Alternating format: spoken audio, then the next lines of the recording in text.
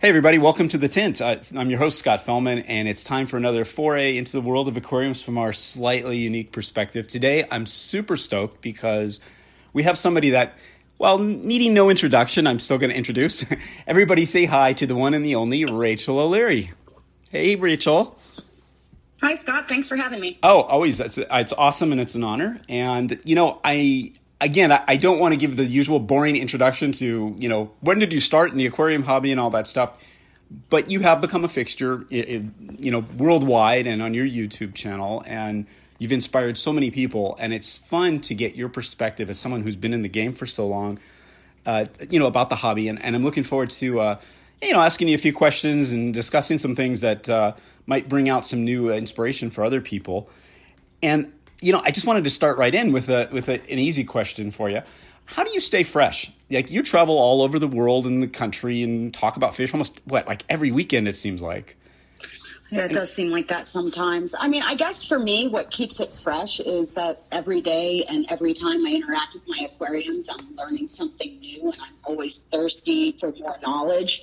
So the more I do, the more inspired I get. And this has also expanded sort of outside my aquariums into more of the various types of plants that I grew in my yard as well. And I incorporate what I learned from those to my aquariums and vice versa. And it's just been super fun. Yeah, I've noticed you've done a lot of plant stuff lately. And it is funny, how your aquarium skills translate over to that. And I think that's kind of an unheralded skill that a lot of aquarium people don't realize. We have all these crossover skills that we learn from keeping fish.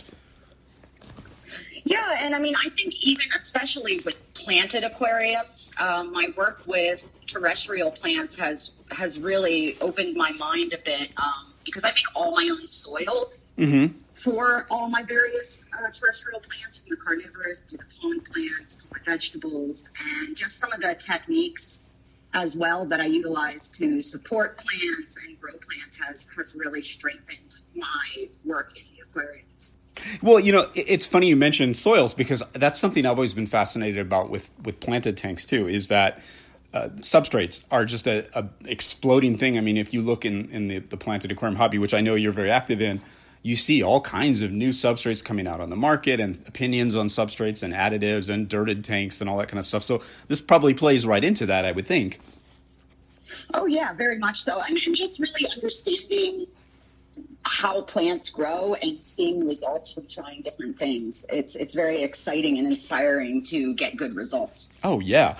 And, when you talk about skills, too, that's kind of something I always think about when we're trying new things in the hobby. And I'm kind of wondering, with your orientation and having been in so many different areas of the hobby for so long, if you had to narrow it down to one really important skill or attribute that you think every hobbyist needs to really be successful, do you have one? Have you ever thought about that in terms of just one thing? Yeah, I've thought about that a lot. I think it's patience. Oh boy, we're on the same page. I think that, paying attention, observing, waiting for results, or, giving aquariums time to settle in and mature, and fish to settle in and mature before you rush into stocking or changing things is of critical importance. And especially in planted aquariums where there's so many variables, having patience and observing and changing one thing at a time really is an invaluable trait to have.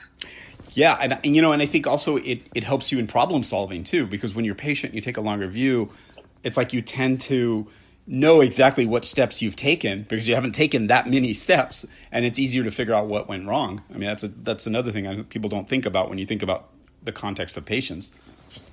Well, absolutely. I mean, if you think about all the things that can change within an aquarium, from your water chemistry based, I struggle with seasonal shifts of my water chemistry here because I have a well.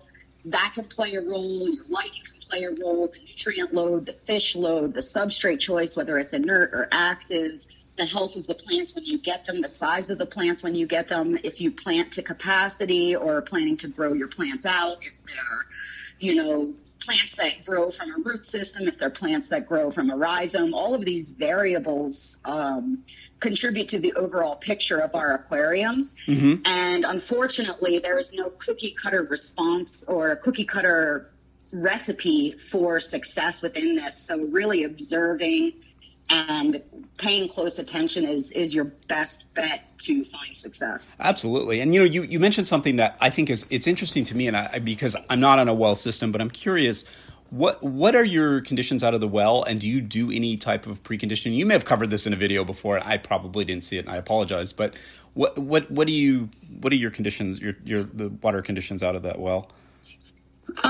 My TDS is usually around 95 to 100. Now, if we have a profoundly dry period, it'll go up to about 130. Mm-hmm. My GH is 6. My pH is 7. The pH fluctuates from about 7 to 7.4 seasonally, again, depending on how dry it is. No nitrate or anything like that. Nice. And I don't do anything to my water at all. Cool. And that's good to know. I mean, that as somebody who breeds so many varieties of fishes, that you've managed to do it with just the skill, the monitoring, all those things. You don't have to do all kinds of fancy things, right? I mean, that's kind of your mindset, is that it's... Yeah, I mean, I like to very much the keep it simple, stupid method. Yep. Now, I do utilize active substrates to manipulate conditions some. I also collect rainwater. I have several rainwater collection systems. Mm-hmm. If I really need to trigger somebody, or if there's something that's particularly sensitive. For instance, in my Lake Tanganyika tank, I do have to utilize a substrate that hardens the water because my water is relatively neutral. So I have to use a substrate that makes things substantially harder in there for those fish to thrive. Same as if I'm working with many live bearers. And that then impacts my water change schedule, because if you're utilizing an active substrate to change the parameters, large volume water change can cause a pretty significant shift in the aquarium. Yeah. So you have to be mindful of that. No, that makes sense. And I think that's important, is subtle moves and slow moves. And that what like, if you think, when you get a lot of questions, I'm sure, from people asking about things like I just did, like water conditions, how you condition water. Is there something in the hobby? This is probably a weird question, and I don't know why I'm asking it, but is there anything that really pisses you off about the hobby in general? About maybe it's a mindset or something we do or an attitude? Or have you ever is there anything that really just gets you going? When you hear it. There's a few things. There's the attitude that there's only one way to do things, when the reality is, as I mentioned, there's so many variables in aquariums. Mm-hmm. Rarely is there only one way to do things, and that attitude that your way is the only way is a great detriment for people to learn, explore, and be creative. I also really dislike the sort of elitist attitude that many folks in the organized hobby have, as well as many of the more recognized professionals within the industry. I feel like in order for the hobby to continue to grow and get stronger and stronger, we need to be as welcoming and free with our information as possible in order to share what has worked with us and try and help people avoid mistakes. And by being closed-minded, by being elitist, by withholding what you're doing a great disservice. Yeah, I love you for that. I mean, that is absolutely, we're on the same page, and I've been of that mindset forever. And coming from the reef aquarium world, where that was like, the attitude thing was incredible for many years, it was so detrimental, and it continues to be detrimental to people. And the thing that makes me saddest about a lot of judgmental people, especially, people that get online and they feel all that bravado, is like, if somebody wants to try something a little different, maybe push the boundaries and be experimental, they get trashed by, the people, them. And that's sad, because I think it discourages a lot of people from trying some things that might yield the next breakthrough in the hobby, and the attitudes are bad. That's problem. The other thing that really, really bothers me is when people don't take personal responsibility for their choices, and they don't try and find information or answers, especially with a YouTube channel. Yes. I get a lot of really, really, really basic questions that a simple Google search would have the answer in the first page of results. So I think it's important in today's day of immediacy of information to take advantage of this wealth of Google at our fingertips, and do some of the work yourself. Don't be afraid to ask questions, but don't don't be lazy. Oh my God, I love that answer, because that's absolutely something that is one of my biggest pet peeves in the hobby. Is like, I will literally have people, and you probably had this when you had on your website as well, as I will have people come to my website. They'll see that I have a blog, or they'll see that I have information on the things I sell, and then they'll ask like, "Oh, do you sell such and such?" It's like, dude, you just have to look. And there's, or they ask you how to prep your botanicals when you have a frequently asked questions section. You have that and a video by you and a video by a certain fish person I know. Yeah. So you have to check that one out. We'll pimp that video again. But no, I mean, and that's the thing, that it's both alternately frustrating and it's inspiring about the hobby. It's frustrating because, oh my God, haven't people realized there's such a great resource? But it's inspiring because you realize there's so many new people that maybe haven't given it some thought and realized there's a whole world out there. So, it's a double-edged sword, but yes, it pisses me off too. Now, here's something I was curious with you. Now, I know you wrote that great book with Mark Denaro that I always like, the Nanofish book. And yes. You've always been, when I think of nanofish and I think of hobbyists, like, it's you come to mind. And I'm sure, it's the same with a lot of people. But do you think that the nanofishes have given, I'm trying to figure out a way to frame this question. Do you think it's good because it's made aquariums more accessible to more people? Or do you think it's more of, no, experienced people are playing with small fishes that they might have overlooked, or both? Or what's your thinking on that?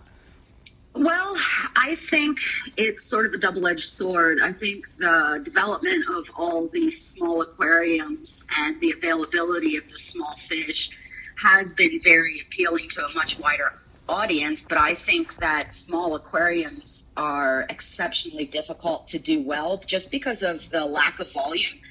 They tend to have fluctuation in parameters much more than an aquarium that has much more volume. So I think while it has gotten a lot of people to try it, I think it's probably also a pretty high turnover rate for people who are brand new starting with nano aquariums. Agreed. But I do believe as well that a lot of people who historically had overlooked small fish are using them much more now than they used to. And I'm very pleased to see that they're using them in large aquariums. Yes, agreed. Big tank, large, small fish is like a huge thing. What I thought was also interesting though about small aquariums on the good side is that they do tend to, like, if you could maintain a small aquarium and do it well, those skills definitely scale up to a larger tank. If you can manage a fluctuating ecosystem. So I guess there's some good skills you can learn, but I think I'd rather see people start with larger tanks. That's my personal. Oh, absolutely. Like I mean, just that dilution is much more forgiving, and I always tell people to get the biggest tank they can fit. Yep. Just because there's always so much more versatility. You can fit more of a fish in more space. Agreed. Or more types of fish. And most people who are new to the hobby have a bit of collectoritis when it comes to fish because they're so excited and inspired by all the different cool species out there, and they only have one aquarium, they want a few of each. If you have a bigger aquarium, you're likely to have better success with that. Exactly. And I'm going to ask you the most cliched question, because I don't know why. Every time I talk to somebody that has a big fish room like you do, I have to ask you, if there is one favorite, if you had to have one species, one fish to work with, I know you like shrimp, so I'm not going to include shrimp in the game, but one fish, what would you say is like the one fish everybody should try that is just the coolest fish that you just love?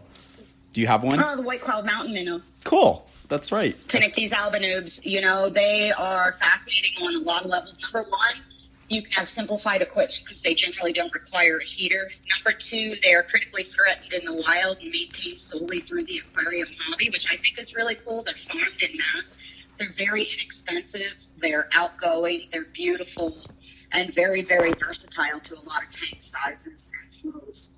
That's a great point too. The part about the less equipment, because that more forgiving is interesting, and they're every bit as sexy as any of the fancy, South American fish or Asian fish from, the tropical environments. And that's a big plus. I like that. And do you tend to maintain those? I know you put them in all sorts of tanks, in breeding tanks and decorative tanks. And do you, I'm going to kind of get into aquascaping a little bit. When you aquascape for a fish like the white cloud, for example, do you tend to go with something? Do you aquascape for the fish, or do you aquascape Like, I want to do escape, and then I'll decide what fish I'm going to put in, or do you approach it from the fish first or the idea first? I always approach it from the fish first. God, I love you. Always. That's awesome. When I design my aquariums, it is specifically to bring out specific behaviors or breeding habits, or in order to make the fish feel comfortable so that they will look their best, behave their best, and do their best. I do also a lot of consultation for people who have already made scapes and want to choose a fish that's appropriate and will get those behaviors based on their scape. But in my fish room, I always scape with the fish in mind first. That's huge, and that's what I've always called like functional aesthetics. It's like, you know, your tank looks good, but it's for a purpose. It's designed around the needs of the fish, and I think that's, whether it's environmental or physical, we're on the same page. I think that's amazing. Now, with regards to scaping, because I know you're doing a lot of that, and you judge contests and participate and so forth. Have you seen any? I hate to use the word trends, but have you seen any like developments, trends that are interesting to you in the aquascaping world? Because that seems to be a very constantly changing part of the freshwater hobby. And talk about elitist, I know there's some attitude in that area too, but there's also some really great work being done by a lot of neat people. But do you have any thoughts on that? Like, what's cool with that? Well, I think it's really cool that there's been a bigger focus on the biotope style aquariums and really encouraging aquascapers to mimic more natural environments, because not much about aquascaping is really very true to nature. Most of the plants aren't naturally found underwater all the time. Mm-hmm. You know, it's a lot of forced perspective, and they're really beautiful, and it's really cool to see them done very well. But I'm pretty excited that so many scapers are taking on the challenge of creating a more biotope-inspired aquarium to show, you know, the tint, the black water, and a more natural representation for the fish. And, you know, when you do those things, you end up learning a lot about the area that you're mimicking, and that goes a long way as well in providing for our creatures. Yeah, I mean, and preserving those habitats, because, you know, when you're aware of something, you suddenly realize how fragile it is, and you call that attention to other people. And that's why I like, you know, the work of people like you, that you have a YouTube channel, you're showing visually all these interesting aquariums done to replicate some of the natural conditions of fishes, because it calls that attention to people that may not even be fish people that may not have even thought of, like, where do the fish come from? Oh, the fish store. Well, no, they come from somewhere in Asia or South America. And to actually see that, maybe it encourages somebody to get out there on Google, as you had mentioned, and just do a little reading about the natural habitats and the threats they face. It's pretty exciting time that we can do that, isn't it? It's great, you know, and I find it really useful. I do spend a lot of time looking up underwater footage of various places where my fish are from, or even just the flora and fauna in the area, and looking at the topography and looking at the weather histograms to get an idea of the seasonal fluctuation and what may contribute to fish breeding or their coloration or even the strategies that they use for feeding. You know, it's really, really fun to do. Yeah. If you're a geek. Well, we are geeks, and that's what we're all about here. And that's what's so cool, is I love what you said there, because I hope it encourages. I talk about it all the time. You talk about it all the time. I hope more people do that. They actually go online and outside of the fish world, maybe check out a few Google Scholar articles or videos or whatever, and look at the surrounding area. I know when I look at those underwater videos, I'm not just looking at the fish. I'm looking at, oh, what's that plant root growing into the water? How did that tree fall down there? What is that a tree? You know what? And I think we can learn so much from that, and that's pretty exciting. And especially with like the hill stream species, I'll just mention them, because there's tons of underwater footage available of those environments, because they're often, you know, people like to explore them, and you see that there's these huge boulders down to rubble, and then there's a fine sandy substrate, and you see how the different size of the rocks interact, and then you'll see, then you understand better why the fish breed there in order to mimic that in your aquarium. Like some of the loaches and gobies will make nests underneath or between those rocks, and then the babies can crawl out across the surface of the rock to graze. And just having an understanding of what it looks like really can lead to much better success in our aquarium. Yeah, and that's a great point. Again, the functional aesthetics aspect and seeing how the fish live and why they live in a given area is something that, like, even if you're not breeding fish, it brings out the best behaviors. And I think that I'd love to see more of that, and I'd like to see more. I think people would have more success if they explore the life history of the fishes and not just read the fish and on the website somewhere or whatever and go.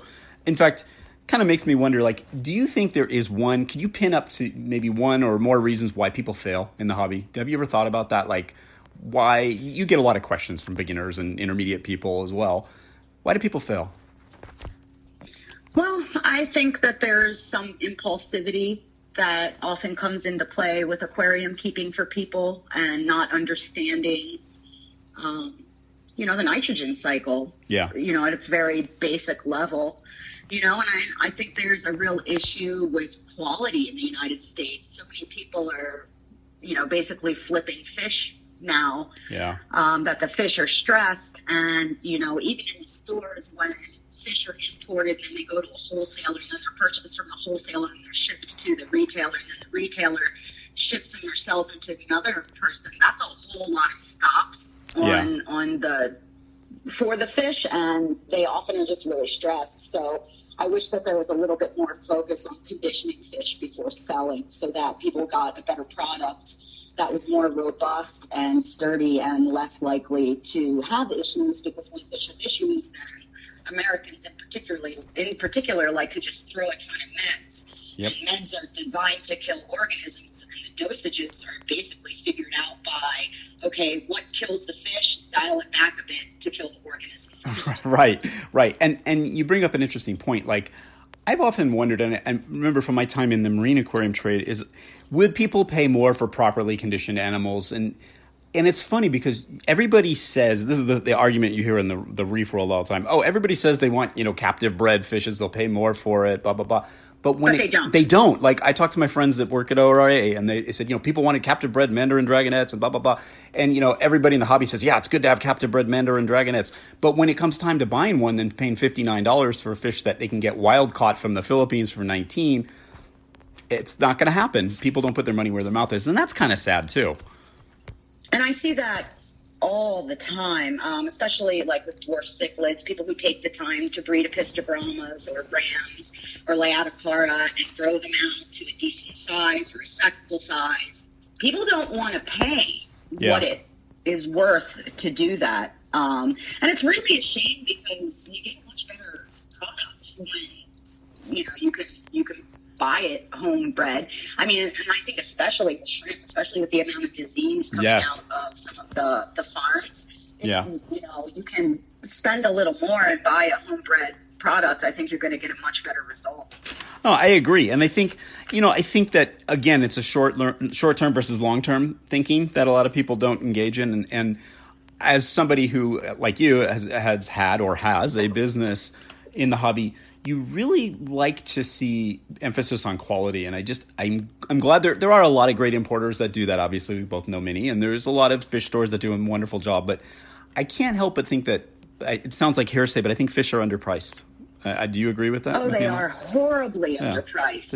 And, there's not a lot of money to be made in selling fish right now, because it's, the fish are just, I mean, I understand that people don't want to spend a ton of money on fish, but these are pets, basically, and we're responsible for their life, and they are supposed to have a pretty decent lifespan. And, they're thought of as disposable, which I think is problematic. Yeah, it is horrible. I agree. They're like an accessory for people, and it's terrible. I can't help but wonder, like, as somebody who has kept so many fish and bred so many fish, have you thought, I think I know the answer you're going to say, but is there one fish that you think is a great fish for people to do, to try as their first egg-laying fish? Do you have one particular fish that people should try and maybe learn how the ins and outs of that reproduction? And I'll tell you what fish I was going to guess on, but maybe you'll tell me I'm wrong. That one's probably some sort of Danio. Okay.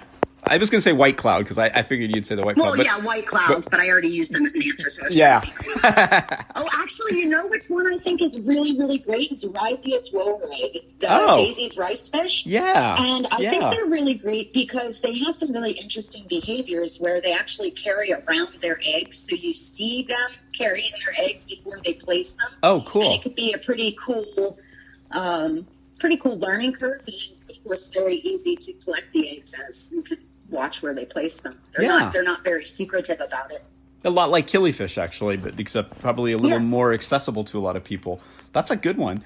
Now, that is interesting to me because, the idea of getting more people into breeding fish, I think, it goes hand in hand with the long-term, success of the hobby. I think the more people get their hands on captive bred or try captive breeding fish, probably the longer people will stay in the hobby, I would hope.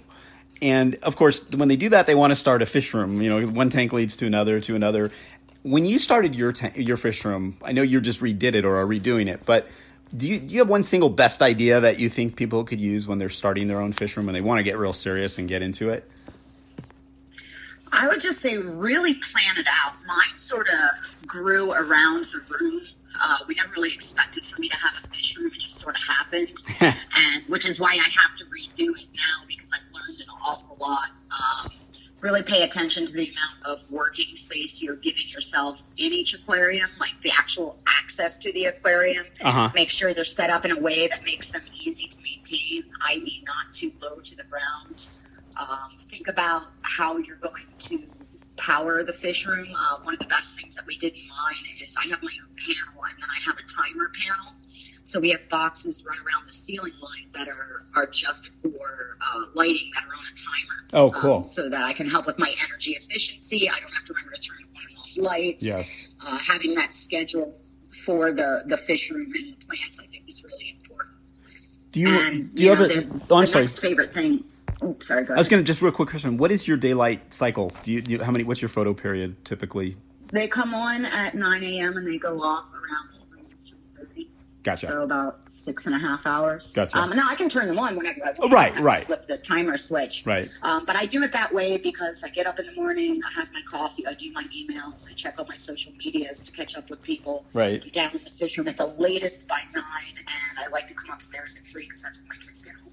Yeah, and that's so when the lights flip off, I know it's time to get upstairs because the kids are And that's funny. You mentioned something that I will just touch on for a second. You talked about when the kids get home, and I know in addition to being probably the world's most active fish geek, you are a mother and a family person, and I think that's a thing that a lot of people need to learn is that balance with the hobby, and that's hard to do. And you have a husband that's very, very supportive of your work, isn't he? I do. And do you have any? I don't say marital tips, but do you have any tips for getting your spouse involved in the hobby, even if they're not interested in being the hobby per se? Is there any? How do you bridge that gap between like your hobby and your family? Is there such a thing? Well, I mean, I think with our relationship, my husband's love language is very much doing stuff to show support, and he also really enjoys fabrication. So being able to have him help me with a lot of those types of jobs is a great way for us to do projects together. But it's not just limited to my fish room. We do all the renovations on our house together, all the yard stuff together. We built a catio. We work on the cars together. Right. Whatever we're doing, right. We just make sure that we both are active participants so that we can get the job done.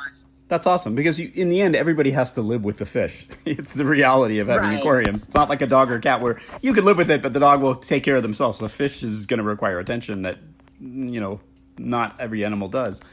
And you also touched on, social media and so forth. So I have to ask you, I mean, obviously you're pretty well known on social media, on YouTube and around the world and on other social media, Facebook and so forth. Do you have any thoughts about what it means? How do you balance what you do on social media with, doing your own YouTube work and, just communicating with people in general? I know there's a lot of people they say, I'd like to do kind of what you do. I'd like to do a podcast. I'd like to do what tips do you have for reaching people? And I think with you, it's always about authenticity, but what do you feel is the real secret to having a successful community and relationship with your fans? Oh, boy. For me, I just had a real passion to educate and share.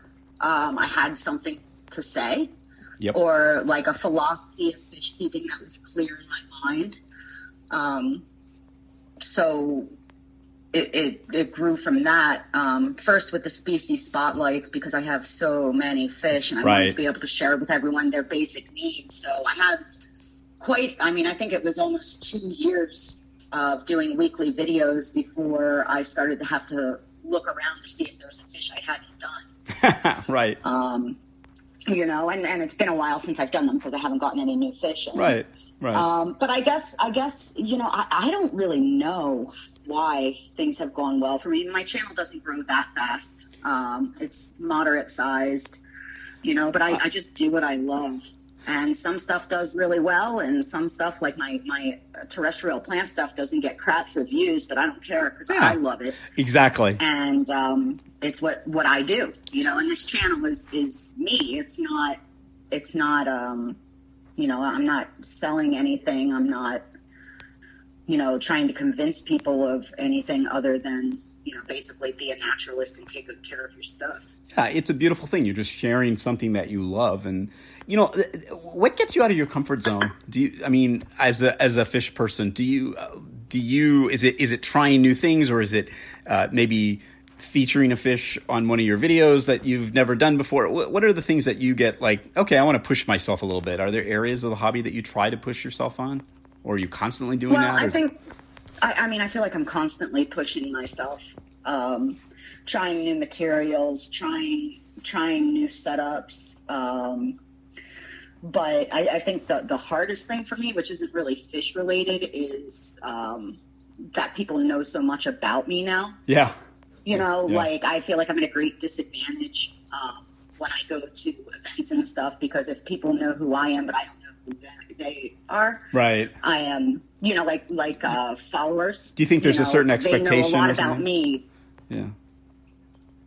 But I feel it's sometimes very overwhelming because, I feel like I can't, I don't have the same insight into what they're doing. No, but so it's kind of one-sided. It makes sense, but I like that, like on your social media, when you share stuff, like I remember that video you did, but when was it when you got that whole shipment of fish that croaked? And oh my gosh, that was awful. It was horrible, but it was like, I was like, I feel the emotion that she is going through. And as a fish person, as a human being, you relate to that. And I think there's something very, very neat about just being real. And I think that is the thing, you above all the other YouTube celebrities in the fish world out there, you are just so real. And I think that's something you should be so incredibly proud of, that you're like, this is who I am. I'm vulnerable. I'm this, I'm that, I'm mad, I'm pissed off today. You don't care. I think so many people spend so much time worrying about what everybody else is going to think about them. And, that's a deal killer when it comes to being yourself. And you do that so well.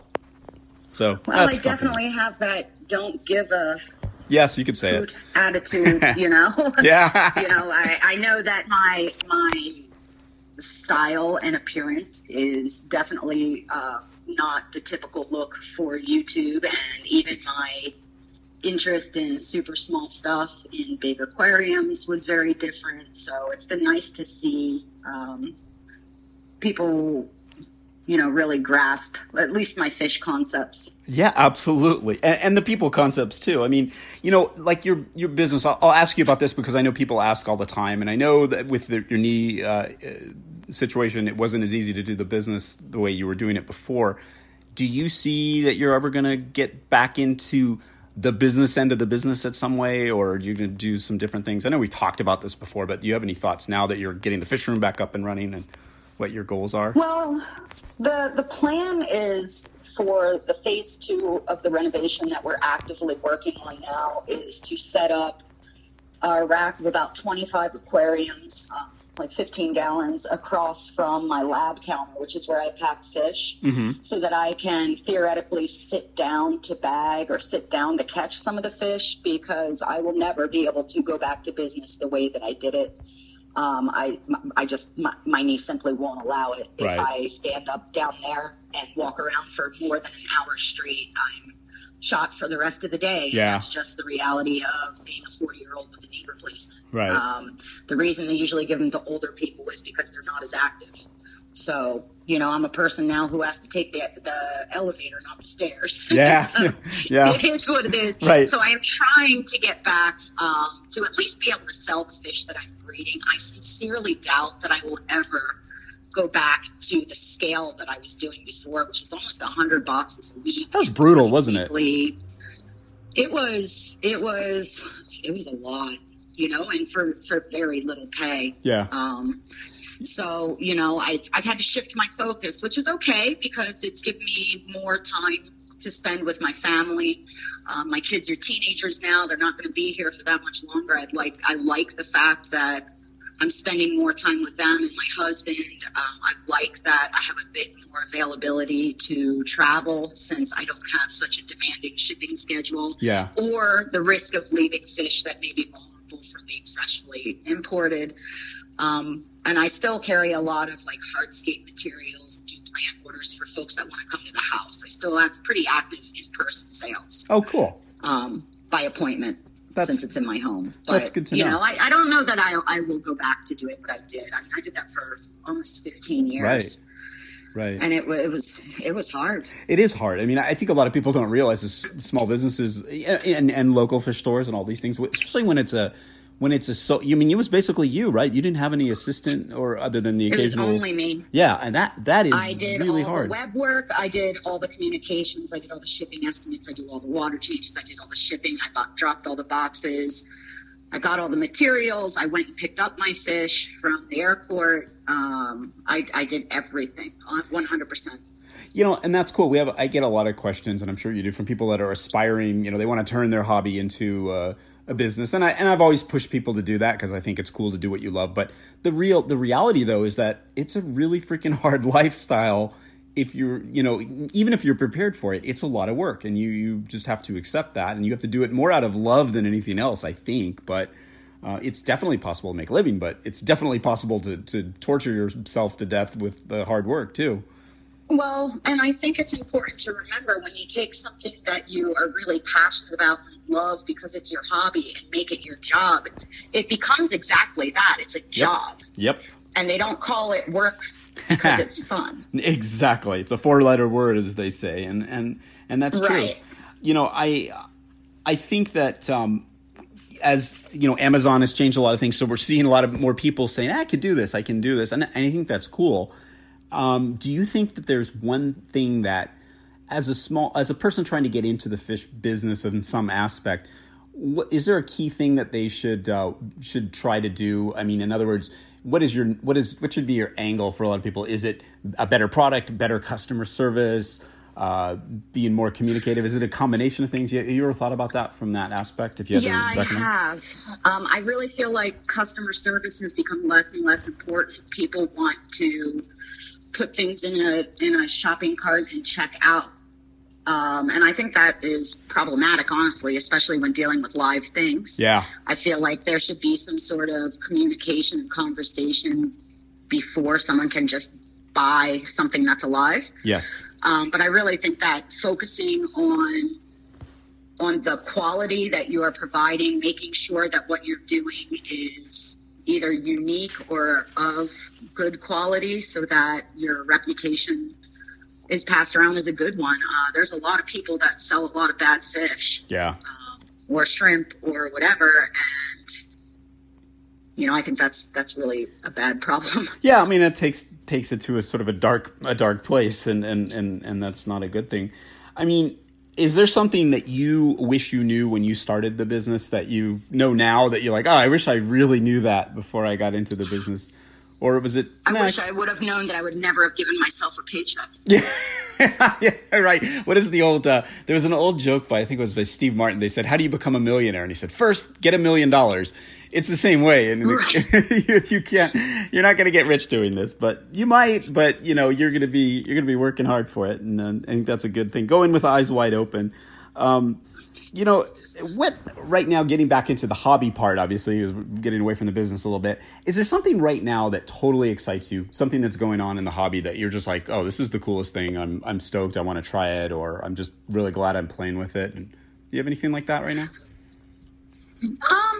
I think the use of a lot of emergent plant growth is really exciting. Things like paludariums, vivariums, just pushing the boundaries of the edges of the aquarium, if you will, I think is really neat. Seeing hardscape erupt out. There's a lot of that I'm very excited to play with, to incorporate more of the marginals into the inside world. Well, it goes back to what we were talking about earlier, learning about the habitats of the fish and the whole habitat, not just, the underwater life, but how the whole thing works together, the land and the fishes. And knowing that, I talk obsessively about flooded forests in South America. Those were once terrestrial habitats that seasonally flood. I mean, how cool is that? And, how does that influence your aquascaping decisions, your fish decisions, the plant decisions? There's so many things with paludariums. It's a totally cool idea that has been so underappreciated for so long, don't you think? I mean, it's been there, but nobody's really done much with them. There's a few people, most specifically this guy named Nick Kinzer, who's from the Planted Club down in Washington, who is exceptionally talented. Oh, cool. Some really incredible paludariums that he's built. So I'm excited to maybe work with him in the near future. That's cool. There's a guy actually in Philly, and I'm embarrassed because I forget his real name, but I know him from Instagram. A guy named Shrimpery. Do you ever follow his stuff? He does. Have you seen him? I'm embarrassed to say I don't. I know who you're talking about, but I don't follow I forgot his name. Yeah, no, I understand. I see his work. He does these like pond style, when you're talking about the rice fish, that's one of his key fish. He does these sort of emergent growth pond style aquariums, and they're mostly nano type things because he lives in an apartment. They are stunning. And that's awesome. That end of the hobby, it is exciting because there's a totally sort of a thing that's been around, but we're starting to express it differently with different equipment, different understanding. And I think that's neat. And that's the other question I had for you. You've been in the hobby a long time. How many years would you say it's been? Probably almost 17 years. Okay. So as an adult. And you've seen a lot of things change over time, right? I mean, like the evolution of technique and ideas that are coming out. And you've also probably seen things, or have you seen things that started out as sort of whatever, and now they become a big thing? I mean, have you seen anything that stands out to you that's sort of been around, but now it's just in its prime?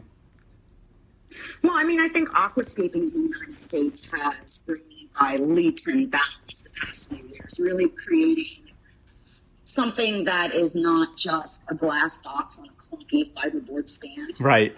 Really elevating the aesthetic of the aquariums and the aquarium furniture that we're putting into our homes. In a lot of other countries, aquariums and their furniture are really incorporated into the design of a home. Yeah. And it's been nice to see sort of an elevation of some of the product lines that are available in this country in particular, and seeing that like design side really be given more importance, because it makes a big difference. If your aquarium looks nice in your house and it looks good with your furniture, then your spouse is less likely to dislike it. Right, the spouse factor. I agree. And that's the thing I'm glad to see. Like, for example, lighting.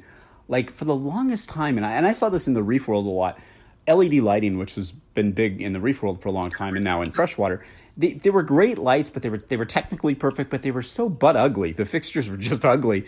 And it's like finally we're seeing manufacturers realize that you could put some beauty into the light fixture because it has to go in somebody's huge. And I think that's huge. And the same things with like glass intake and discharge tubes, or stainless steel ones, or the aquariums that are rimless.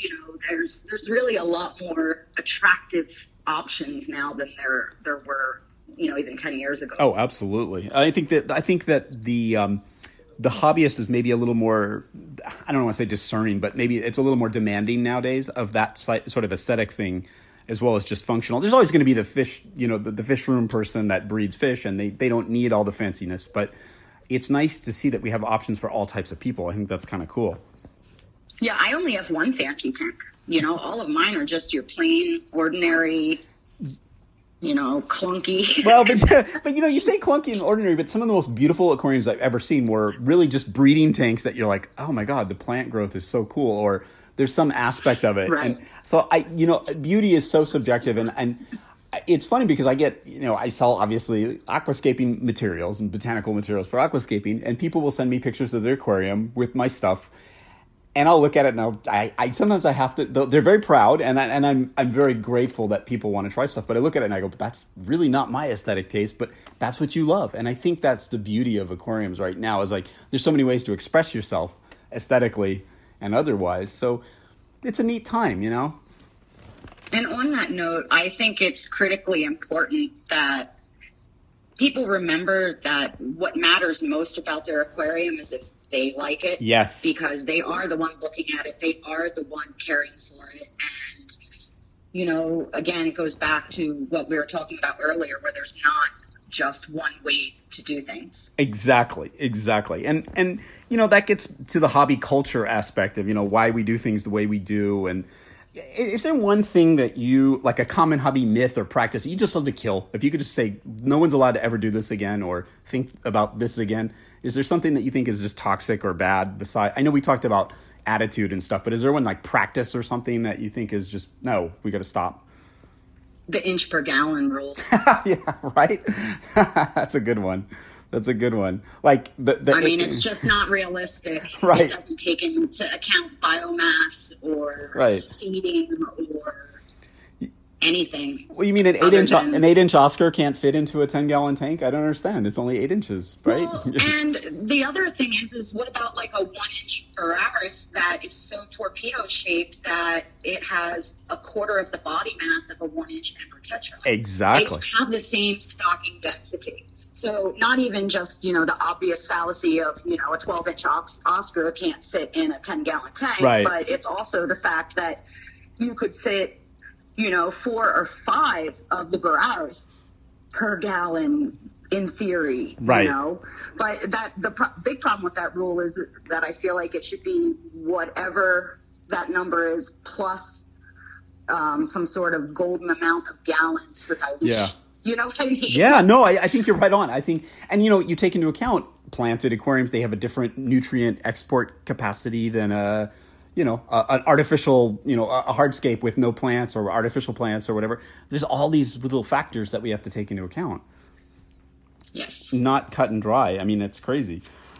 Interesting stuff. So, you know what I want to do now, because I think we've just talked, and I want to hit you with some hardcore questions, and I jokingly call it a lightning round, but it's pathetically not that fast or anything. So what you're saying is don't talk too much? No, I love it. You could talk for 2 hours. I don't really care. In fact, if you just want to stay on the rest of the day while you're doing stuff, I have to pack some boxes. We'll just talk. But no, I'm first of all, I want to talk to you about. Oh, we have to talk about this, Rachel. I found out Rachel is, like me, an unabashed, huge fan of professional surfing, which is really funny because what's a lady from rural Pennsylvania doing becoming a surfer? And that shows you how the internet has helped, and just you've always had an attraction to surfing, right? I mean, that's your thing. Yeah, ever since I was probably about 18 or 19, when it was only like one competition a year that would air on TV, And then once the World Surf League, had their website and their app and stuff, it's made it much easier to keep up on that. But I don't know. I think I just love the water. Yeah.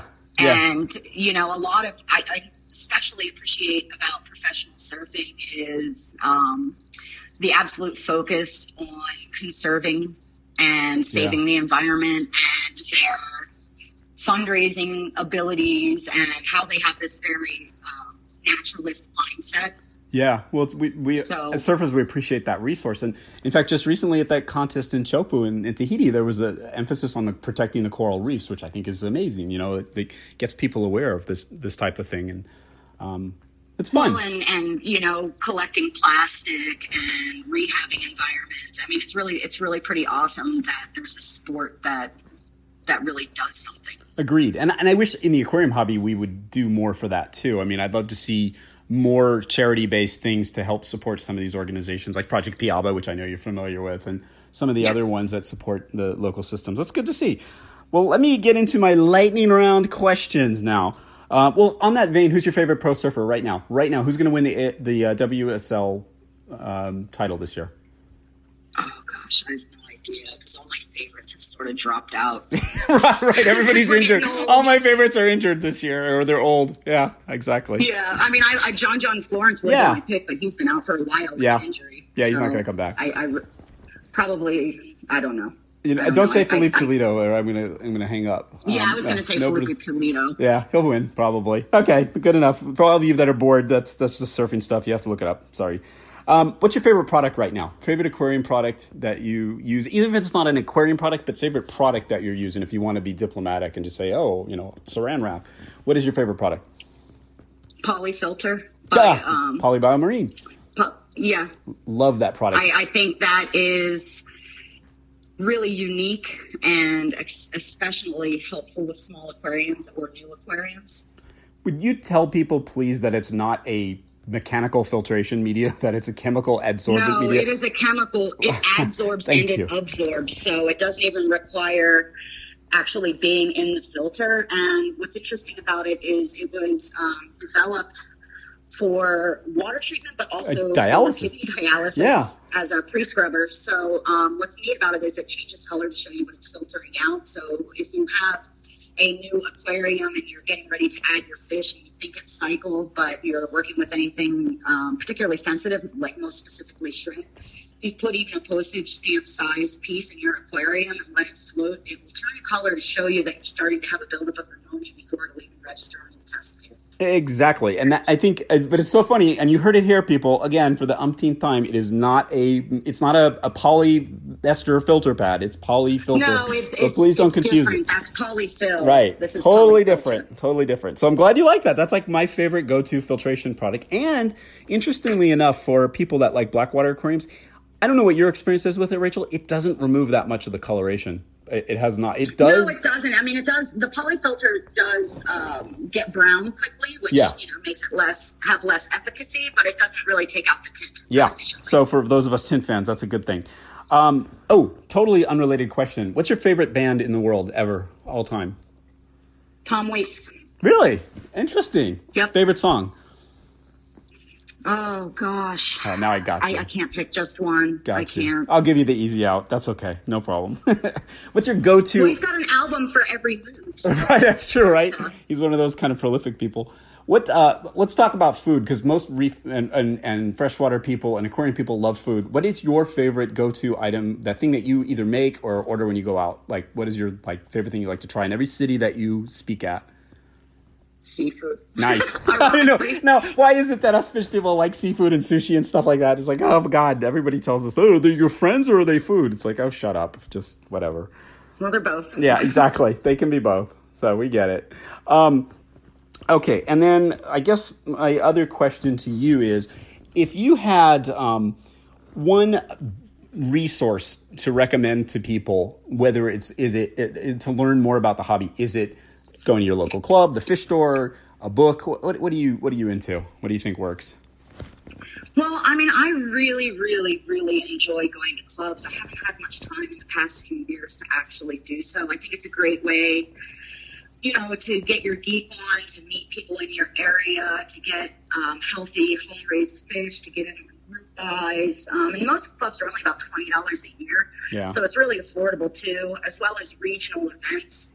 But I know that in a lot of areas of the country, the closest club are hours and hours away. Yeah. So that's not as feasible. But I encourage you, if you can, to at least attend one event a year, just so that you feel normal. I know in my life, very few people that I encounter on a daily basis are into fish, and they just think I'm kind of the crazy fish lady. Right. So there's something really magical about going to a club or an event where everyone there has a similar interest to your own. Right. You don't have to hide. You can just feel it. Right. I remember when I go to those conferences, and I used to speak at a lot of these marine aquarium conferences in North America, and it'd be 48 hours or 72 hours of just nonstop fish geekery. And the best thing was when you got on the plane on the way home, you're like, I don't have to talk about fish anymore. And then, of course, you get home and you're immediately homesick for all your homies there, and you want to get back to talking. Yeah. So that's being a fish geek, folks. That's what it's all about. And you are probably the world's most stoked fish person. So that's what's cool. Keep doing what you're doing. So what is your next stop? You're going to Aquatic Experience in about 2 weeks, right? Or 3 weeks? I have Aquashella this weekend. Okay. And then I have Aquatic Experience in 2 weeks. Nice. And then I'd actually have to pull up my website. I think I'm going. You have to consult your own website for your. I love that. That's the best. That's a busy. I take my life 1 month at a time, Nice. actually 1 week at a time, because if I start thinking about all the things Yeah, you panic coming attack. up, it gets a bit overwhelming because I do a lot of stuff. So I try Yeah. and just take my life very much 1 week at a time for my schedule so that I don't get overwhelmed. Yeah. And I can just focus on the tasks at hand. No, that's cool, and that's a good lesson too. Is that balance of having to schedule yourself as a busy fish person? So that's cool. Well, gosh, we've covered a lot of different topics today, haven't we? And I'm trying to keep it exactly to an hour so I don't torture you any more than I have to. And any parting shot, anything else you want to say to anybody? Like, anybody you want to call out, or anybody you want to compliment, or anything you want to say to the world? Well, I would like to say, we touched briefly on medications, but one of my things that I feel really passionate about is not over-medicating. And I think that a really great resource that maybe not everyone knows about is the University of Florida's Aquaculture Lab. They have an incredible database that's free to use on cool. disease and stuff. And they also have a registry to veterinarians all over the United States that can consult with you for your fish health. And I would really encourage people, this doesn't always necessarily mean taking your fish to the vet. You can often send pictures or video to the vet in order to make more educated guesses on medications that we're utilizing with our fish. That is cool. What a great resource. So talk about, taking the time to explore. There's an amazing thing you can find there. And that is a big problem for a lot of people, fish health. So great topic and a great idea. Thank you for sharing that one. My pleasure. Your pleasure. And Rachel, again, thank you so much for being a guest. We're going to have you on again when your schedule is not as crazy. I'm going to torture you as many times. Well, winter time's usually pretty slow. So good. I'll have you on every week. I'll just bother you for no. You're like, no, don't do that. No, but we'll talk more. We'll have some interesting. Maybe we'll go one topic and delve into it, or maybe we'll take some questions from the audience and so forth. So all three of the people that listen to this podcast, get your questions ready for Rachel. Now, well, I can always put a call out for questions on my social media. Oh, there you go. There will all the thousands of people on Rachel's social media. No, we have a really good following, and people are going to be real happy to hear you, and it's going to be a lot of fun. And thank you again so much for spending part of your day with us. And travel safely. Keep doing what you're doing, and everybody else out there, thank you so much for supporting us. We really appreciate the growth on our little podcast here. It's been a lot of fun, and I look forward to seeing you on the next installment of The Tint.